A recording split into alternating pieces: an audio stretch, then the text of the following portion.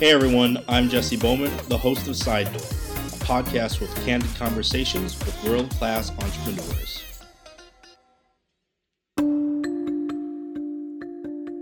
So this is me being, I guess, somewhat overconfident or arrogant during the early days of fundraising for Wallix. I was like, yeah, man, I used to be in VC. I know what they look for. I can kind of mold my deck, whatever, to present and give the story of, be able to kind of tell the story of what Wallix is going to be. So I pinged a bunch of my kind of VC contacts, say, hey, look, I'm doing Wallix now. We're raising our kind of pre-A round. You want to talk? So that part was easy, right? Getting the first conversation was pretty, I would say, smooth, right? But from then on, man, oh man, I was wrong. Like, man, fundraising is difficult. Being a being a VC and turning into a founder doesn't necessarily get you an investment. Both Sides of the Table is a popular blog written by venture capitalist Mark Suster. He started his career as an entrepreneur and then moved to an investor role. This is an increasingly popular career move with seasoned entrepreneurs. But today's guest took the inverse route. Hiro Kiga is the co-founder and COO of Wallix, a B2B fintech company, fintech meaning financial technology. His career started in banking and then moved to venture capital before getting the itch to build something. We've heard entrepreneur stories here, and last week we got a glimpse of the VC life with Xian Ko. But Hiro is the first founder we've had who has had experience on both sides of the table. He has early experience with the Indonesian tech ecosystem, as he was one of the first investors in Bukalapak's Series A round. Bukalapak is now a billion-dollar e-commerce company in Indonesia. Hiro and I discuss how his startup, Wallix, which helps businesses transfer money across borders, got started without a license, how they built trust with customers as an early fintech company, and lessons he has learned as a founder that he wasn't aware of as a venture capitalist. Hi, Hiro. Welcome to the podcast. Hey, Jesse. Thanks for having me here. Excited to be on your show. Yeah, thank you so much for the time. You are the co-founder and COO of Wallix. And before we really get into, how you got to Wallix, can you please give the listeners a brief explanation of what Wallix does, and then kind of give an example of how you work with businesses? Yeah, absolutely. So what Wallix is a B2B focused FX and cross-border payments engine. And we try to connect businesses across Asia Pacific in helping them do their cross-border payments. So, our primary use case is, let's say you're an SME business importing goods from Singapore or Indonesia.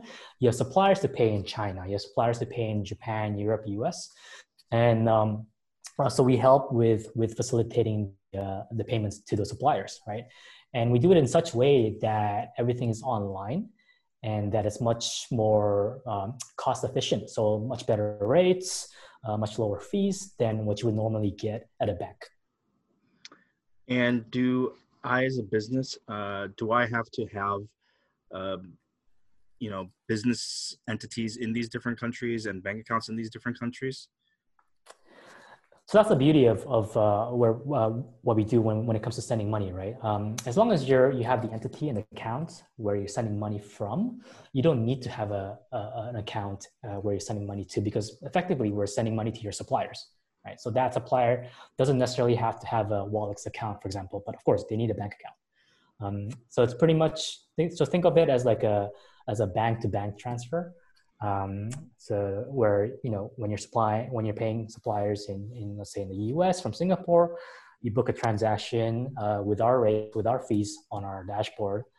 You send Sing dollar or Indonesian rupiah to our local bank accounts here, and then we pay out your suppliers in, let's say, US from our local bank accounts in the US.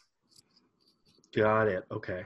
And so when I first thought of Wallix, I was thinking similar to Stripe, but it sounds like it's similar but different. Yeah, I guess the easier way, the more simpler analogy is TransferWise for businesses. And the key differentiating factor, between us and TransferWise, I think TransferWise is more of a consumer product, right? But we try to position ourselves as SME specialists.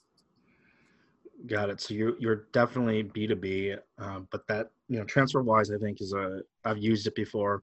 Personally, very easy product to use, and it has made my life a lot easier. So I can understand, especially in Indonesia, Southeast Asia, where businesses are digitizing, and the fintech ecosystem is still, nascent, right? There's a lot of things that are happening that are pretty elementary. So for all of these small to medium sized businesses where they might not be as tech savvy, this sounds like it's a much easier option for them.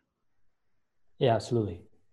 Cool. So um, can we go back to what is your professional background, and how did you develop this idea of Wallix, and what made you want to start it? So my career, I started off as a developer actually at Macquarie Bank, which is an investment bank, and was doing that for about 4 or 5 years back in Sydney, and I have like crazy, I mean, vivid memories of my first week because it was the first week that I started was September 2008, and that's when Lehman went down, right? Like a fresh grad on the trading floor, like managing our inbox of IT requests to do it, and people are just screaming, like going nuts. Right? I was like, what's happening? Um, so that was a very memorable, first week of my professional career Yeah, I can imagine. in Australia. And then yeah, so and then in 2012, I got well, actually 2011, a friend of mine, Rick Kawano, who was the founder of Midtrans, acquired by Gojek, um, pinged me and said, "Hey, look, I know I've got this Japanese VC who's setting up shop in Singapore. They're looking for a guy who understands Indonesia and can speak Japanese and is in tech." And the only person that I could think of was you, Hiro. I was like, yeah, actually, that fits my profile. So I took a stab at it, right? Like, I think that was an opportunity for me to come back to Asia, Southeast Asia, which I've been wanting to, and for me to kind of jump into the VC world. And despite I guess I'll say this publicly, despite having to take like a 50% pay cut, whatever, right? It was an opportunity for me to come into an ecosystem that was still at its nascent stages, right? So that was really exciting. Yeah. And from then on, yeah, I did VC for about 4 or 5 years, investments on the other side of the table where I am right now, and decided to do Wallix in 2016 with my co-founder. Yeah, I think what you're saying about taking a pay cut to go into a new industry is really important, because I've talked to a lot of people who are, they feel the golden handcuffs at their job that they might not be really enthralled with, and they want to make the move, but they're just afraid, right? So I love the fact that you kind of made that jump, regardless of what the finances might be in the short term. So you were working in venture capital, right? And so, is it something that you enjoyed? What were the things that you really liked in your first experience investing? So what I really enjoyed about VC back in those days, right? Because it's such an early kind of early days of startup. Everybody was like in the mood like helping each other, right? So getting to know founders, talking to other VCs, yeah, just understanding the whole kind of a wide variety of industries and tech was very exciting for me. But there was one thing that really kind of caught my attention while in VC, right? So I could remember vividly, like speaking to at least the founders of our portfolio companies about strategy and so forth, and they would ask me for advice, and they would ask me to, what would I do in this situation? What would I do in that situation? And to me, it was like, wow, I've never really been in the founder's shoe. I've never really been in their side of the table. Like, who am I to give them proper advice, right? So with the best knowledge that I had, I would just try to, scrap up something and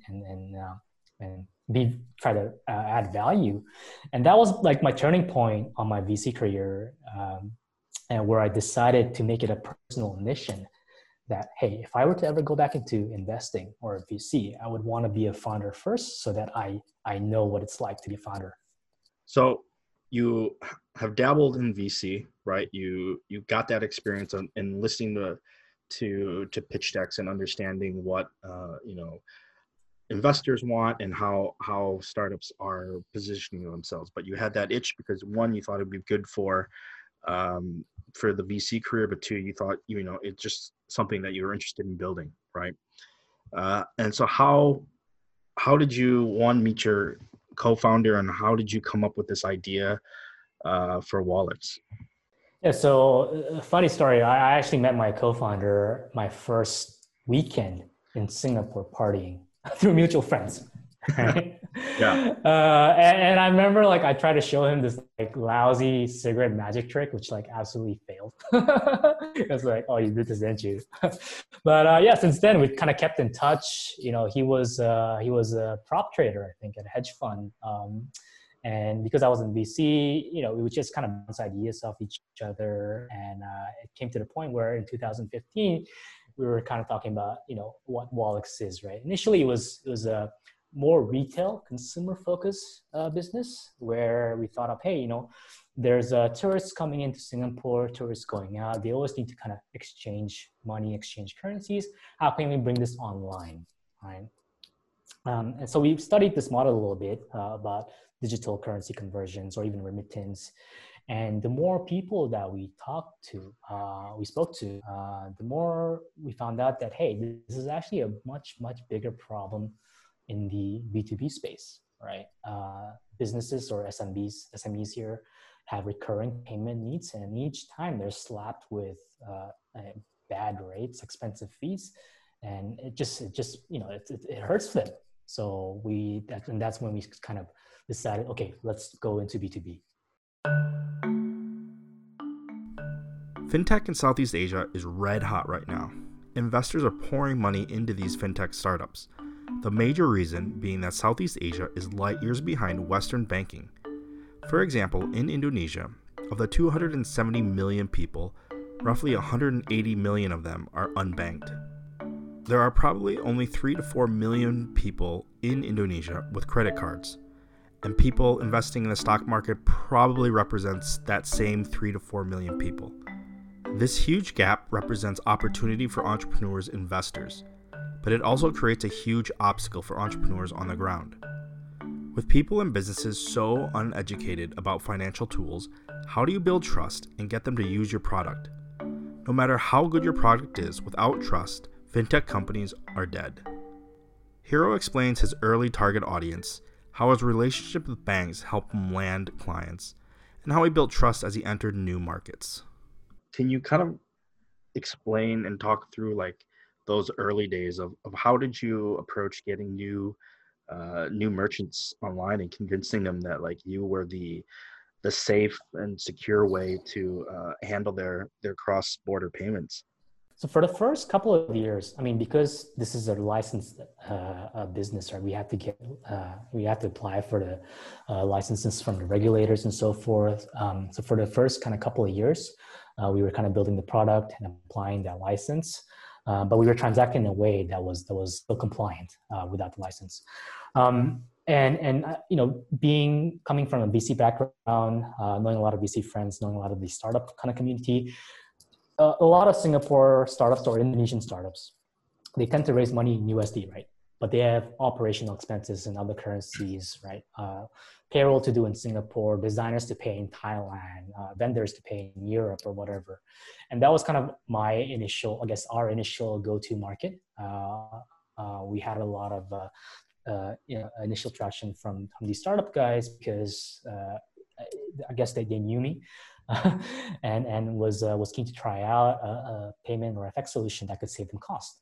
But yeah, definitely outside that circle, it was more difficult because of the trust factor, right? We're a new player, and it was kind of we had challenges convincing more of the traditional or larger businesses to onboard with us. But I guess that came naturally as we grew our customer base, we got our licenses and so forth. Yeah, I think what you're talking about with the self-sustaining startup ecosystem. A lot of startups can build very decent traction just through other startups. Um, but I want to learn more about how you were approaching these other companies, right? So did you set out and say, hey, we want to focus on like the import export companies in Singapore, or did you focus, were you focusing on a specific sector, type, size of company when you were kind of branching out beyond just startups? Yeah, so I guess our customer base, target audience, covers a wide range of general kind of import export industries. How we kind of try to identify each customer segment was that, so we looked at, for example, what's Singapore importing from other countries, what's Indonesia importing from other countries, right? We've got a bunch of data on this. And then we'll try to break that down into like the specific sectors. And of course, like mining sector is not something that we would target, right? Because they're too big, and the banks, serve them well. But for example, like other smaller sectors, like apparel. I mean, yeah, fashion is big, but there's a lot of businesses, small, medium businesses that are importing goods in fashion. So we try to go to that, right? We try to identify, companies that are importing textile and so forth. Another kind of like hack that we did was we'll go to, like, for example, the Tokopedias or the Lazadas, right?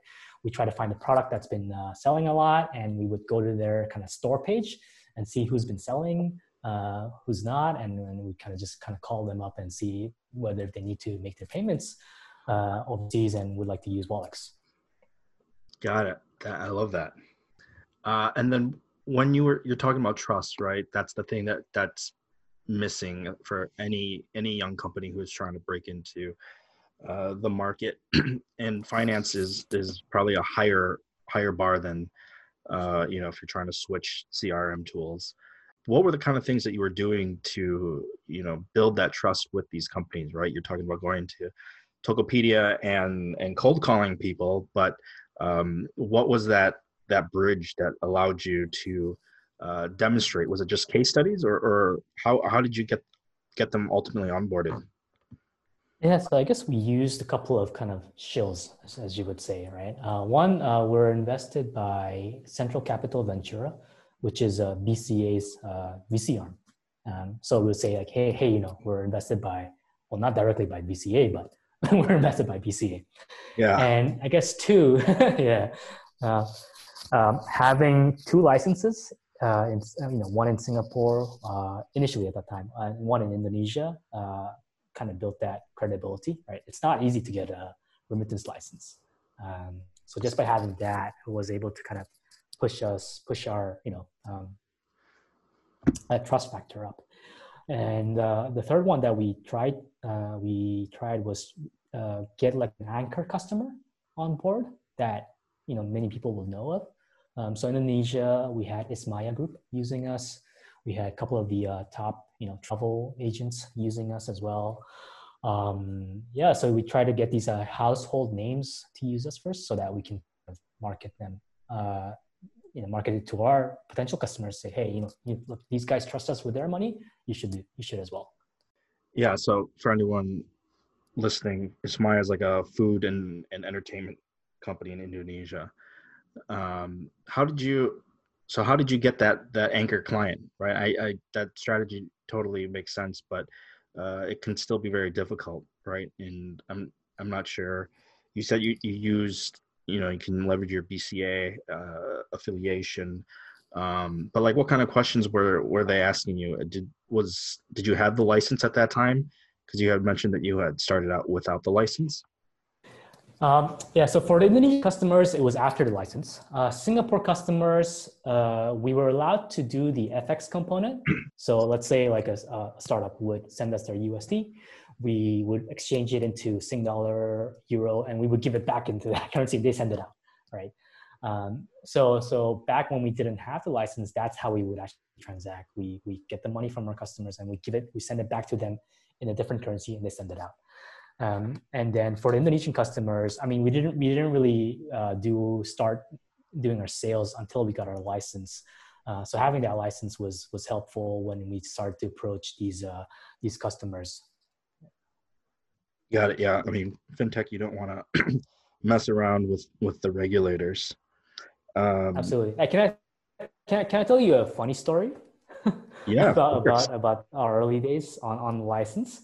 So when we first started, right, it was 2016. We were building our product. We probably we raised a decent angel round. It was 4 months in, right, and then we get a knock on our 500 square feet, 50 meter square office, and when I opened the door, there's this gentleman standing there. He's like, "Oh, it's Mr. Ong. He's my co-founder in the office." I'm like, "Oh, no, he's not in. He's in Jakarta." I'm like, "Oh, how can I help you?"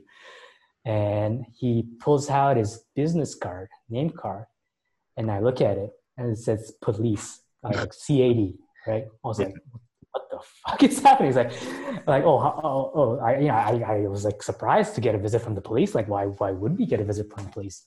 And the officer at that time was like, "We've been hearing that you've been running an illegal remittance business, and we're here to investigate the case further." I was like, "What?"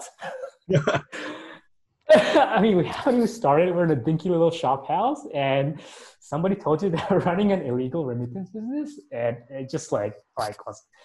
I was like my face was just white. Like, what do we do? And they came in, they kicked our office, they asked us questions, and we had to hand them over a bunch of documents on our kind of first set of startup customers. They also ended up calling our customers to their office to find out more about us, and that was just like wow. So that case was like open for about 8 months. It definitely delayed. I would think that it kind of delayed our license application. But yeah, man. For those of you listening, when you're dealing with a licensed business, make sure you do everything proper. Yeah, that sounds so intense. Did this police raid cost you customers like when they're getting interrogated, or were they like, yeah, no problem? Actually, I mean, these were like our kind of friends and family network, so they were supportive. So yeah, not technically, we didn't lose any customers then. Wow, that is very fortunate, but crazy story. Yeah, yeah, yeah, yeah. Yeah, and Yeah, police in Singapore are scary, in my it's opinion. no joke. It's Yeah, no joke, right? yeah, Yeah. And it's funny because every now and then you would get a letter from the police because it's just to make sure that, they give us notices saying, "Hey, if you guys have any transactions for these kind of names, do report to us." Every time we get that letter and that police letter, I was like, "Oh shit." yeah, dude. Anything official is just so nerve-wracking. Yeah. Um, so we've been talking about how Singapore and Indonesia, right? These are two markets that you operate in. You're also in Hong Kong right now, right? Mhm. So Mhm. one of the things that I'm interested in, and I know you're still early in this journey, um, but I asked a previous guest about this Pouch Nation, is how did you think about that expansion, right? And how did you approach? What steps did you take? What were you assessing, right? So like Singapore, small country state, 5 million people, right? So there's the ability to start and to grow, right? But for a business in Southeast Asia, you have to go across borders, and for a business like yours, it definitely makes sense, right? So, what made you go from Singapore to Indonesia and then Hong Kong? Sure. So when we look at kind of expansion, we look at three main criterias, right? The first and fourth, most important, the feasibility of getting a license, right? How difficult, how easy is it even? Does the license even exist, right? So we've identified, several cities or countries across APAC and so. The second criteria that we look at is how big of an import-export kind of trade corridor is it between these nations, right? So when we look at, like, for example, Singapore, Indonesia, I think it's like a $30-40 billion market. They import export with each other. And then Singapore, Hong Kong is a decent size. Hong Kong, Indonesia is a decent size. So we try to kind of create these nodes or corridors By the way, when I say corridors, we don't focus specifically on on that corridor, but having these two, having infrastructure and being able to send money between these two makes a big difference when it comes to like FX and revenue, right? But anyways, so we look at the kind of import export trade size between these two countries, and the third, and which I think is one that's important, that's going to help you scale, is how embedded or integrated can you be with the local banking infrastructure, right? I mean, in the end, like I think when we look at establishing ourselves into a country, we need to integrate with local banks, a strong local banking partner, to do the payouts, to do the cash in portion, cash out portion, right? So when we looked at these kind of three factors, Singapore, of course, was an obvious choice, Hong Kong as well, and Indonesia, despite being more difficult in terms of getting the license. Well, I'm half Indonesian, my co-founder is half Indonesian. We thought that with our, I guess, network, we could make it work in Indonesia. I mean, I pound the drum on Indonesia and the value, especially because it has so much growth opportunity because of the sheer population size. But can you tell me more about how you integrate with these banks and what kind of goes into that, right? Because Singapore and Hong Kong are pretty mature countries when it comes to banking, and then Indonesia is half step behind, right? It's the banking system, the end user banking experience is from my perspective pretty painful compared to how I bank in the US, right? So I guess what kind of challenges have you experienced with that, and like what have you learned when you go to another market? Sure. Yeah. So I think when we look at banking integration, I mean, we have a list of things that we want from a bank, right? One is FX, one is automatic kind of payments, reconciliation. So we have like a list of things. So how we approached on speaking or deciding on which bank to integrate with is that we would kind of first open up accounts with them, right? And then the second one, we'd ask, hey, do you guys do business with our kind of business? So we were considered like a money service business or money service operator. Some banks tend to stay away from it because they classify us or categorize us as like a high risk business segment, but some banks are a little bit more open to it, right? So that's the second thing that we ask. And then once they're open, once we can clear those two hurdles, then we start asking, hey, can we integrate to your APIs to do automatic settlements? Can we integrate for reconciliations and so forth? And through those kind of things that we've considered, we were able to kind of find local core banking partners in each of the countries. So DBS for Singapore, BCA for Indonesia. Well, I guess DBS for Hong Kong as well.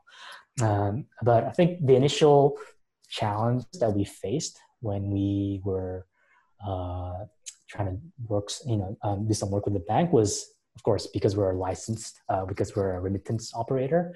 I think they tend to kind of be like, oh, so you guys are going to compete with us, right? You guys are going to take our business away. Yeah. And I think that was the kind of mindset maybe like 4 or 5 years ago, right? But now that's kind of totally changed. And our positioning when we approach a bank is also like, hey, we don't want to compete with you guys, but let us help you, help us help you, right? Whatever transaction flows, that's whatever FX that we're going to do with our customers through Wallex, it's going to go through you. So it's business for you. And for the maybe the segments that you don't really target, or it takes a lot of resources and effort for you to target, let us onboard them. Right? And I think that's how we were able to position ourselves to be more, we're on your side of the bank, we're on their side instead of competing against them. Does the number of banks that you have partnerships with and integrated with in a country, does that affect your growth, right? So you've mentioned these anchor banks in each of these countries, but every country has like dozens and dozens of different banks. So is it, if you get more, you get BNI, you get Mandiri, and BRI and you know, there's a ton more banks in Indonesia, right? Get them on board. Does that open up your potential customer base, or if it doesn't matter? The way I look at that is, I think for the B2B segment, and because our customers are predominantly in Jakarta right now, a lot of businesses, I guess 95% of the ones that we business with have a BCA account. Right? So it was okay to just have a BCA account. But then, like, you know, I think having the other banks gives optionality or preference. So I guess it was really important for us to kind of lock down like a key banking partner, like BCA. And that was, I guess, even now, I think most of our transactions are through BCA anyway.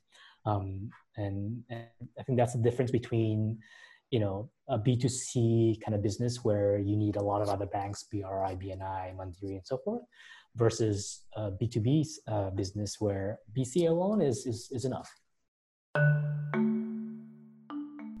Writing a check is easy. Building a startup is significantly harder. But until you've done both, it's harder to understand the differences. Hiro's unique background gives him a rare perspective. While he thought he knew a lot coming from VC about raising capital, he found out it was much more difficult. We finished the episode with Hiro's thoughts on fundraising, recruiting, and advice for young entrepreneurs. How did the fundraising process go for you with Wallix, and were there any things that you might have been aware of that first-time founders might not be aware of when they are making their presentations to investors? So this is me being, I guess, somewhat overconfident or arrogant during the early days of fundraising for Wallix. I was like, yeah, man, I used to be in VC. You know, I know what they look for. I can kind of mold my deck, whatever, to present and, you know, give the story of, be able to kind of tell the story of what Wallix is going to be. So I pinged a bunch of my kind of VC contacts, say, hey, look, I'm doing Wallix now. You know, we're raising our kind of pre-A round. You want to talk?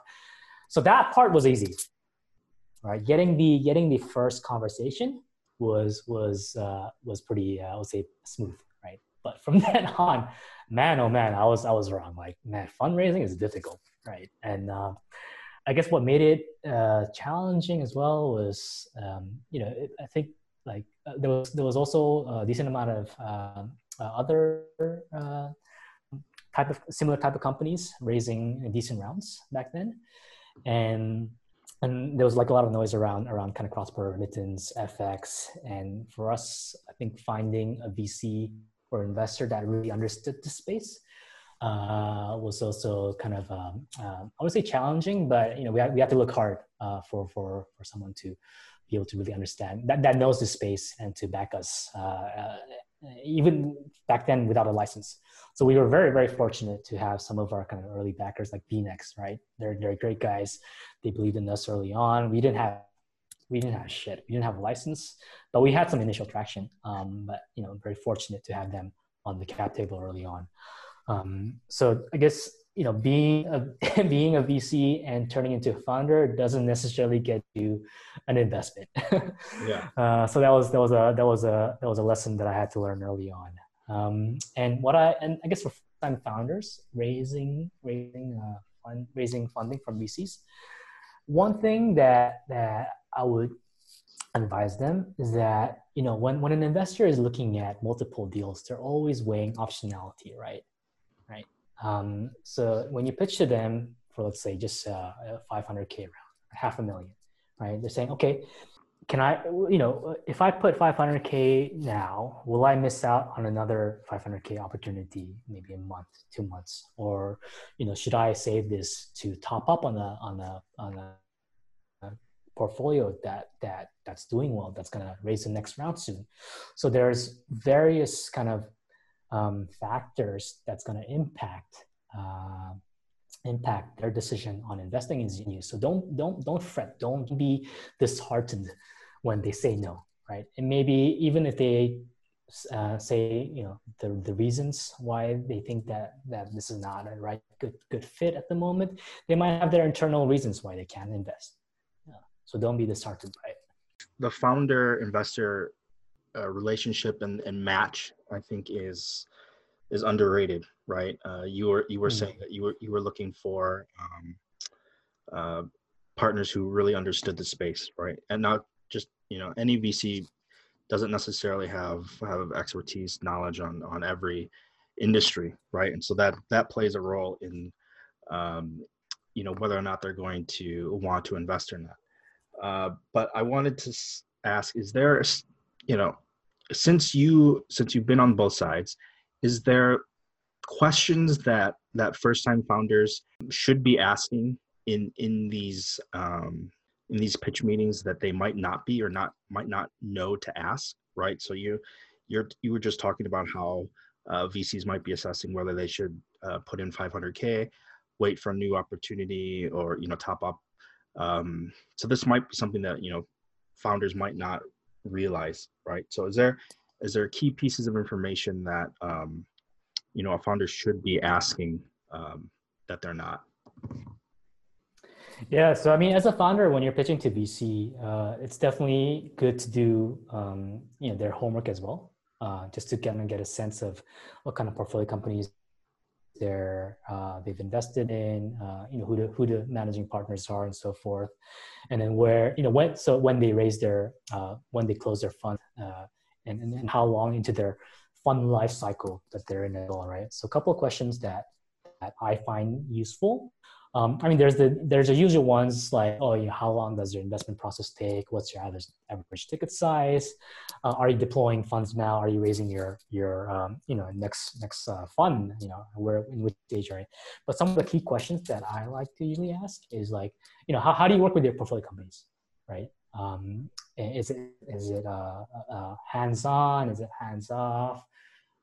So things around the working relationship between a VC investor and the founder is important. So I try to kind of dig into that. Of course, I don't ask this in the very, very beginning, but I do tend to ask these questions to the guys who are like doing due diligence, maybe towards the tail end of the process, just to kind of get a sense of what it's going to be like working with these partners, right? With these investors.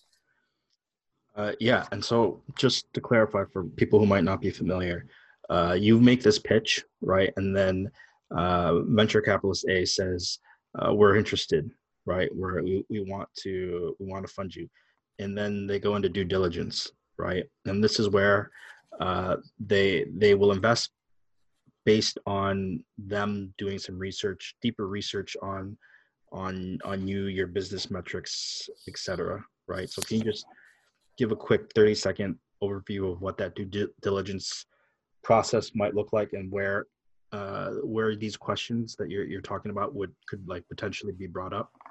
Yeah, absolutely. So I think when as a VC, I think when I was at Strive, back then it was called Green Ventures, we used to look at 5 criteria. One is, and kind of do like a scoring metric on it, right? Or evaluation on it. First, it's the founder, right? Of course, if you're a previous founder, 2x, 1x founder, you score higher, right? And then we look at the kind of market growth and the market segment, right? Let's say you're doing like a furniture startup, right? Is your business growing because the market is growing? Will your business continue to grow even if the market stops growing? So we kind of do like an evaluation on that. Another one is like investment value. So like this is not too big, but we look at the valuation, the dilution, so forth. Another one is so the fourth one, sorry, is the exit opportunity, right? Has there been proven business models that's exited in this segment? And what was the last one? I forgot what the last one was, but I guess these are kind of due diligence type of information gathering that a VC would start to do. So, based on these kind of criteria, they would start asking questions, right, on your financials, on your outlook, and so forth. And I think, yeah, I mean, even I guess anytime after the first meeting, it's always a good time to sort of ask the VCs on the work relationship like is going to be. Yeah, because when you pitch, you're pitching to the entire partnership. But once you start getting into that due diligence phase, you're probably going to be liaising with one of the partners who will kind of be leading it and be your key partner in it. Is that, and then Yeah, yeah, that closer relationship, you can ask those questions. definitely. Yes. And so in a previous interview with Tiger Fong, he and I were kind of talking about um, is VC right for every company, and how do you assess that, right? And so, why did Wallix want to or feel the need to raise venture capital? Because VC isn't for every type of company. Yeah, absolutely.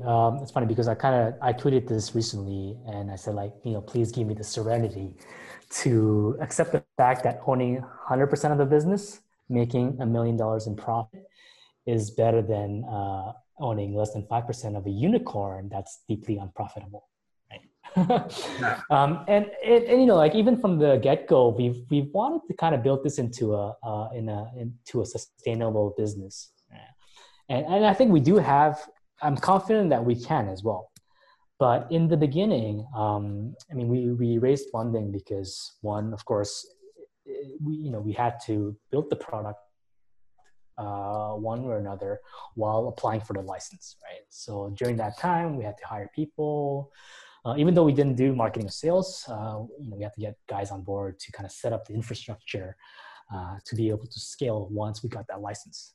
And then once we had the license, we got on board, sales, did a bit of marketing. So VC funding was really to support that initial kind of building out of the infrastructure. All right. And did did have you found during your recruiting process, right? Getting new talent onto the team is critical to your growth, right? Um, One, I want to understand how you recruit. What are the traits of someone that you recruit to your team? And then secondarily, I'm interested to know, does the raising venture capital and who you raise venture capital from impact that recruiting process at all? Yeah, so I think when we look at recruiting, I guess the key trait that we try to identify is the drive to learn, right? How motivated are you to learning new things? What's your, how curious are you when it comes to different topics? So the reason why I say that is because we've had a lot of people, I would say a lot, but a decent number of guys who joined Wallix who had totally different careers um, from their job before. Just to give you an example, we had I think university tutor become a product manager. Right? Yeah. We had an office boy. So an office boy in the context of Indonesia is someone who does a lot of the admin, kind of deliveries, bring coffees and so forth. He's now like an operations associate, like making sure that thousands of transactions are going through. Yeah. And it's just nice to see these kind of things work out, and I've it's good to see Wallix being a place where it gives the opportunity for candidates, for employees to do something different, to explore a different career path, even though you have no experience in what you're going to do at Wallix. But how do you gauge that during the interview process?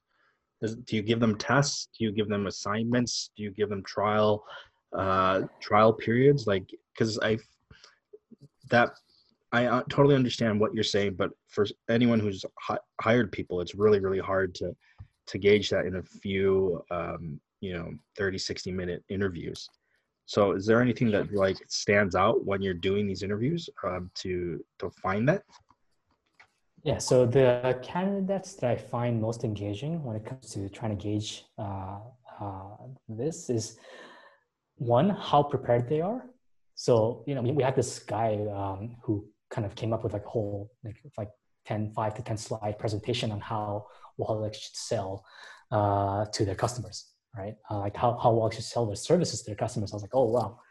And so that's one thing, how prepared they are and about Wallix, how much they know, and also on the questions, right? I think a good interview should be Q&A, right? It should be me asking them about the candidates, but also the candidates asking um, questions about the company, about me, about the founders, about the team. And I think through that, you start to kind of say, hey, this guy's, he's pretty interested in this company. We should really kind of consider him or her. Yeah. And sorry, just on your question on the investors, how has it helped with the recruiting process? Yeah, I don't think it really kind of mattered a lot. I mean, we do try to say that we're invested by this, and that, but it's a very kind of minor point when it comes to recruiting. Okay, I mean, in the U.S., it definitely plays a role, and maybe here it just gives the idea of financial stability. But I totally agree with you when you're talking about the questions are so indicative of what kind of candidate you have. I judge a lot of the candidates that I interview based on the type and the quality and the total number of questions that they're asking me, because that does tie into your fact of people who are inquisitive and want to learn are able to kind of switch those career paths. To sum up, one question that I'd like for any first-time founder, someone who is looking to start a company, is there a single piece of advice that you would give them when they haven't started their company yet? I think one thing that I found out recently is that when you ask for help, people more often than not are willing to help, right? There's a lot of people within the community that wants to give back to the community as well, and that wants to nurture sort of or mentor, founders, entrepreneurs. So my piece of advice is don't be afraid to ask for help, right? Be shameless even, and even though 10 people say no, maybe the 11th or 12th guy person would say yes, and they would extend their help. So I think that's my key takeaway for my key advice for first-time entrepreneurs. Yeah, you have to be shameless if you want to be a founder. So if anyone wants to connect with you and find you online, how can they do that? Yeah, so I'm available on LinkedIn as well, Hiro Kiga, and on Twitter as well, @Hiro Kiga. So yeah, my door is always open, and do reach out. Excellent. Right. So I will link all of that in the description below. Thank you so much for the time. This was an excellent conversation. Likewise. Thank you, Jesse. Thanks for listening to another episode of the Side Door Podcast. As always, I appreciate a 5-star rating or you sharing this episode with a friend. You can subscribe to email updates at Sidedoor FM, or you can send me suggestions @Jesse Bowman on Twitter or Instagram. As always, stay curious.